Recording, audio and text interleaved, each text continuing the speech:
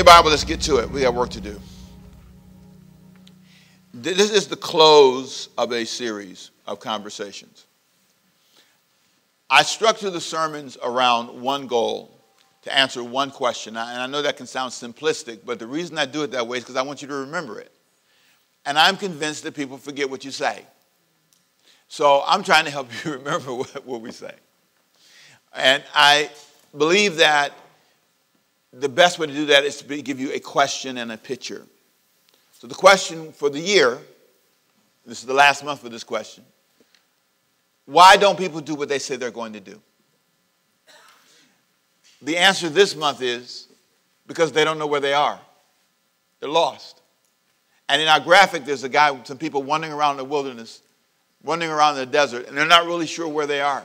And they're trying to find their way. They're trying to find where they are. Where are you is the question I was asking. And then last week I asked you, are you hiding? Adam and Eve were a good example of people who, after failing, started hiding. The Lord came to them and called for them in the garden. And they hid. And here's what they said in Genesis chapter 3, verse 10.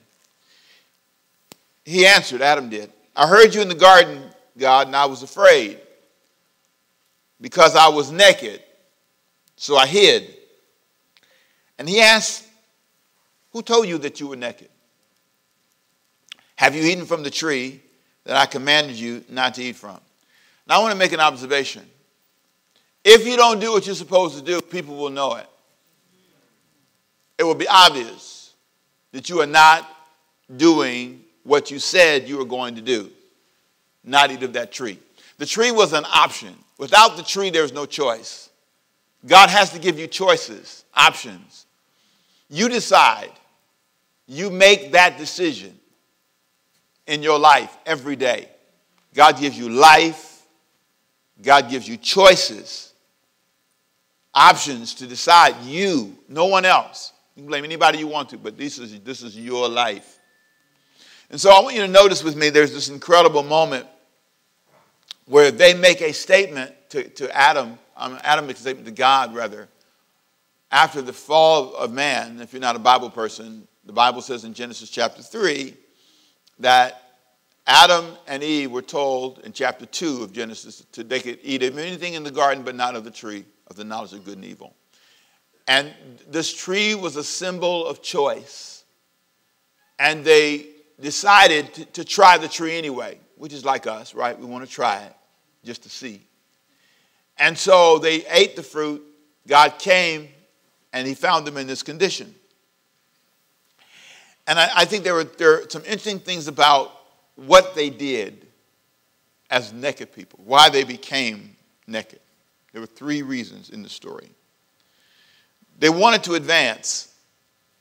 That's why they did it. They took the chance because they wanted to know something. Number 2, they wanted to be knowledgeable. They wanted to know something they didn't know. And thirdly, they felt that one compromise, just one, was okay. Just one. I don't know what the one compromise in your life is, but they thought the same way. One will not hurt me. It's one little white lie. Just one. Nobody's going to know. But I want you to notice it is known. Because all of a sudden their identity is changed. See, when you compromise, you change. Your view of yourself changes. Please notice what happened. After they fell, their view of themselves changed. Think about a compromise in your life and think about how you feel. I saw the most incredible, and I'm off a little bit here. I had an exchange, yes, it was in the airport. And this little boy was a cute guy, you know, he's a young fellow. He probably, I don't know, he's 5, maybe. I think he's 5. And he's long stringy hair, and you couldn't tell whether he was a boy or girl, right? So this little grandmother-like person says, "Oh, you're so cute, little girl." He says, "I'm not a girl, I'm a boy." He says, "I'm a boy." And he stood his chest out, and he says, well, I bet people get confused, your pretty hair or whatever. He says, yes. And she said, "How old are you?" He said, 5 years old. And so then he turned around and said, "How old are you?" He did. He turned around. And so she didn't, you can tell her mom said, don't ask people that kind of question. She asked me. It was so funny. He was like, I don't understand what the problem is. She asked me how old I was. And so the mother tried to put it, he wasn't going to have it. He went to it. No, I want to know how old you are. And she tried, she walked off, and then she came back. He waited for her. And when she came back, he said, I want to know how old you are. And then he said, are you in the 60s? He did. He asked me. The mother was just through. The mother couldn't. It was the moment. She was trying to stop him, but he was not going to have that. You asked me my age. I want to know how old you are. Huh. She never told him either. No, she said, I'm older than 60s. That's what she said. Then he walked off. There are moments in life you can't hide. There are moments in life when somewhere between here and there, somebody will know. There are things that I've just learned in my life not to ask people. I just assume. I just can see it if I pay attention. God saw this. They were convinced that if they ate this fruit, that somehow they would advance. That's what the enemy told them. He says, God doesn't want you to eat this because he knows the day you eat it, but you're going to be like him. You're going to know good and evil. That's why they were told to eat it by the serpent. They were tricked. They would become knowledgeable. They would be like God, knowing good and evil. Now, verse 4 says, you will not certainly die. This is Genesis chapter 3, verse 4. The serpent said to the woman, for God knows that when you eat from it, your eyes will be open, and you will be like God, knowing good and evil. Can you think about the time you thought that if you did a certain thing, smoke some dope or did some drugs or whatever you thought, or hang out or whatever, or sleep with somebody, that this is going to really make you smart. And you found that it really made you dumb. It didn't help you. I've been lied to. I've been given that incredible, I love the book, The Molecule of More. I love it, I love it, I love it. It's a great little book. It's The Molecule of More. And it talks about this anticipation, the sense of, I got to have that. And there's nothing wrong with that. I mean, I got some things I want to have right now. I got a list of things I want to buy, do, places I want to go. There's nothing wrong with that. Dopamine is that urging feeling. I want that. I want it real bad. That's good. Nothing wrong with that. But then there's a danger to it. When your life is consumed in such a way that you dream of something, he calls it the dopamine lie. You lied. You've been there. You had to have him. Don't act confused now. You wanted her so bad. You wanted to get this job. You wanted to move away. You wanted to get whatever it was. And now on the other side of it, you see the responsibility, the weight of it. Now they've made a decision, and here's the result. They're naked. Stripped of their innocence. Their whole view of themselves has changed. And so they began unclothed. What is it like to not be able to hide? One of the things about being a public person is there's very little you can hide. People know where you live. They guess what you make. And sometimes they out know. Everything is public. One of the things that celebrities often say is the hardest thing about their level of success, which they don't think is even fair, is there's no privacy. Adam and Eve were standing there with no privacy. First time. Stripped bare. He looked at her differently. She looked at him. Nobody was lusting. But everybody was ashamed. Think about that. See, notice in our carnal thinking in this culture, we think, oh, they'd be lusting. Oh, look at her. No. Everybody was running for cover. And let me tell you what happens. When the real you is exposed, you start running for cover. When people really know you up close and they understand who you are as a person, you can cover it over with all this stuff. But the real you, that's the part that's fascinating. What's interesting is when they became unclothed, what they did in verse 7 of chapter 3.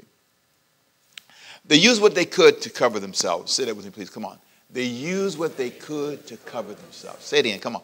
They used what they could to cover themselves. So they got fig leaves together. That's all they had. That's all you got around you in the garden, the leaves. So some kind of way they figured out on the spot how to sew them together. What is your fig leaf? Is it religion? For a lot of people, it is. I'm saved. So when you say that, you cover up everything. Hallelujah. I'm a worshiper. I don't know your job, your career, your muscles, your hair, your looks. A lot of women, you look fabulous, but it's a fig leaf. It's covering up who you really are. The real you is insecure. The real you doesn't trust yourself. The real you doubts yourself, but your looks and your hair makes you look okay. But when you zoom in close, one of the most amazing moments is when a woman who was Miss America jumped out of a window. I thought, what in the world? How could a pretty girl jump out the window? What in the world? Notice how a guy thinks. What, you're too pretty to jump out the window. My wife told me, I made a comment. We haven't been married long. I said, she is too pretty for that. Dad said, what does beauty have to do with that? Rick, what makes you as a man think that because they look that way, they are that way? Can I get an amen, somebody? Amen. Fig leaves. In chapter 3, verse 21, God steps in and says that's not enough. I cannot cover you with a fig leaf. I cannot hide your nakedness, the new shame, the new shame. One more time, the new shame you have. I can't cover it over with stuff you put together. You can't fix this by yourself. When you get away from God, you can't fix it yourself. Get out of the will of God, get out of the word of God. You can't fix it. You can do what you want to do. You can go to self-help groups. You can get an exercise. You can learn how to swim. You can jump out of airplanes. You can get any kind of fig leaf you want. You can sew anything together you please. But let me tell you what he said. The blood was the only thing that could fix your life. God stepped in and said, okay, I know you did the best you could.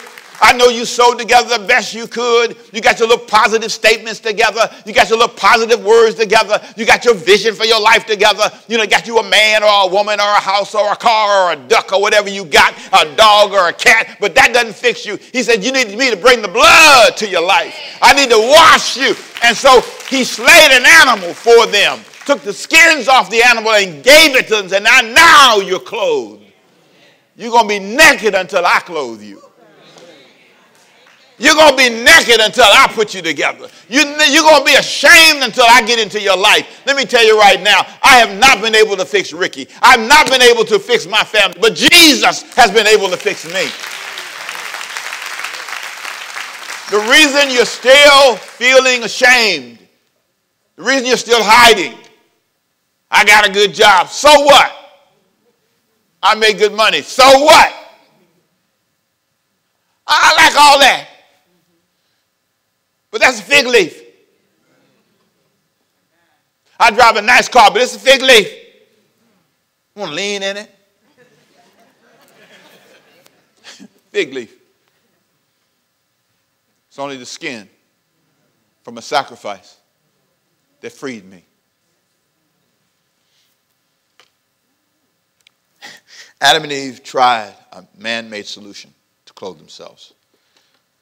God had to step in and provide a more complete solution.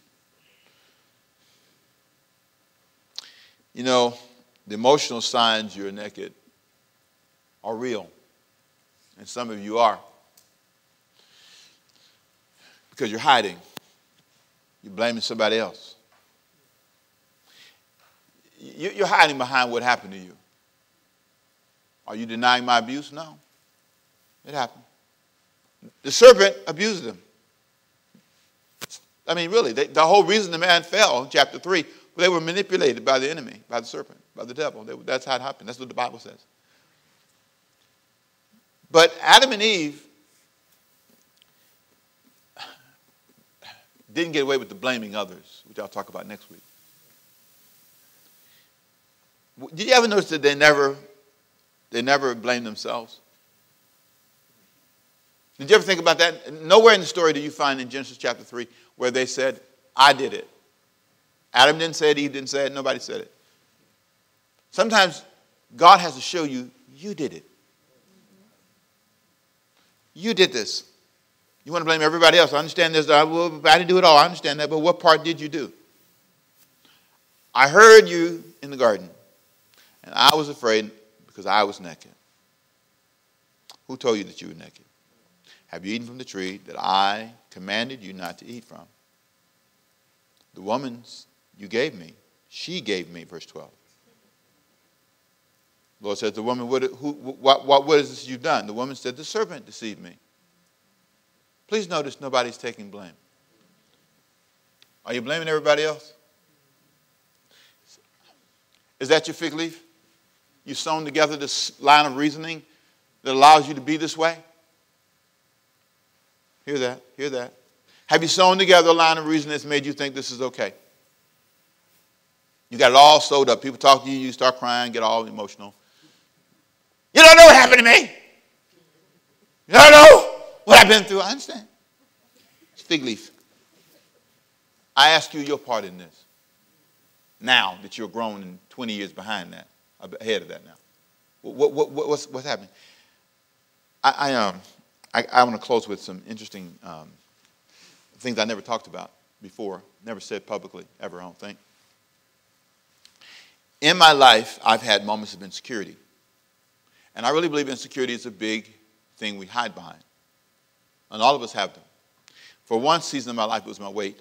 I was really thin. When I came to be pastor of the church, I was 27 in the waist. I'm 34-ish now, 33, 34 now. But I was much smaller, 6 inches smaller in the waist. Can you imagine? I had a chipped tooth when I first got married that I got when I was a kid, and dental work can be expensive. And the problem with most people, they don't have cash. The average American, African American, has $1,500 cash. The average African American, $1,500. The average non-African American white person has $8,000. So the difference when you get up in church, you ask you for $1,000, you look at us like you crazy. How much? $1,000, you want $1,000 of my $1,500? Cash money. Oh, I ain't giving you that, Pastor Rick. I understand. You might give me 50, 20. I can understand that. See, you need to give it your level. But my point is, there was we didn't have cash. We had money, cash flow, but not when you start talking about paying for things like $3,000 for dental care, or adding a $200 expense to the budget of the month. We couldn't do that. So it took me years to save the money, but I found it. I'm fixed up now, y'all. See? But and I didn't have to tell you that, but.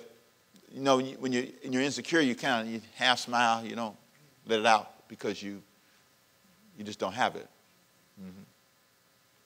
I was insecure about my education. I just felt like I didn't have enough. I just felt like I needed more. Now I'm maybe overeducated. I don't know. But, when you do feel good when you get to the other levels, the masters and the doctorates, and you start feeling like, okay, I'm really, okay, But when you get there, you find out that it ain't what you thought. You just find out how much you don't know. I'll get off that. Nothing wrong with it. I accept it all. Thank you, Jesus. I ain't giving no degree back. Amen. I paid for them.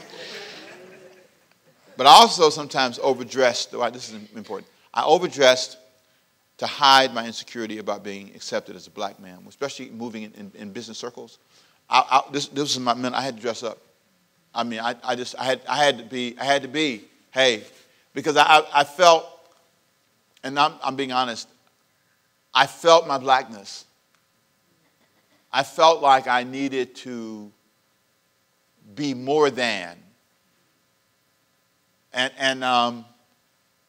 Now, some of that, my mama, because I told y'all she was big on put your shirt in your pants. Lord, help me, Jesus. You got to shine your shoes, all that.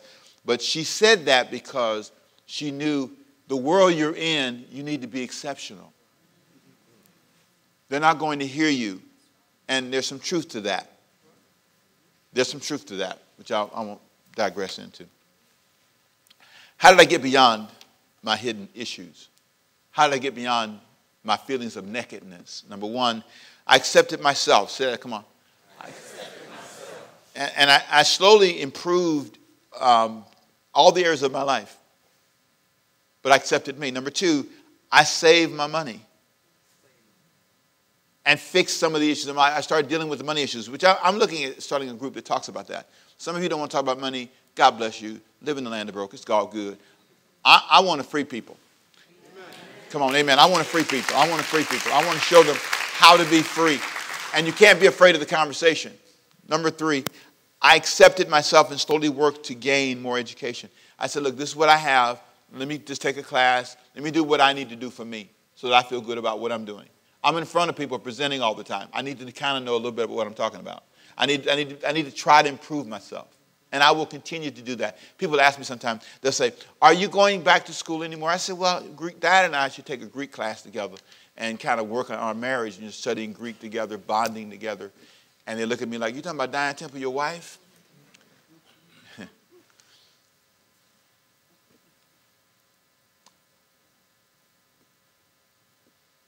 I don't know that I could ever stop learning. I'm joking about Diane taking Greek. You know that, right? But the more I thought about this point just now, it's down to me. I've got to keep learning. I can't put my brain on freeze. I may not go to an academic program again in that sense, but I do understand the power of reading and learning. I realized that I had to dress up until I felt secure enough to dress down. So now I can wear Levi's and tennis shoes and be okay with me. But I've had to deal with my own insecurity, my own sense of nakedness. I don't know what yours is. Your feet, your head, I don't know what. Look, I can't get another head. This is all I got.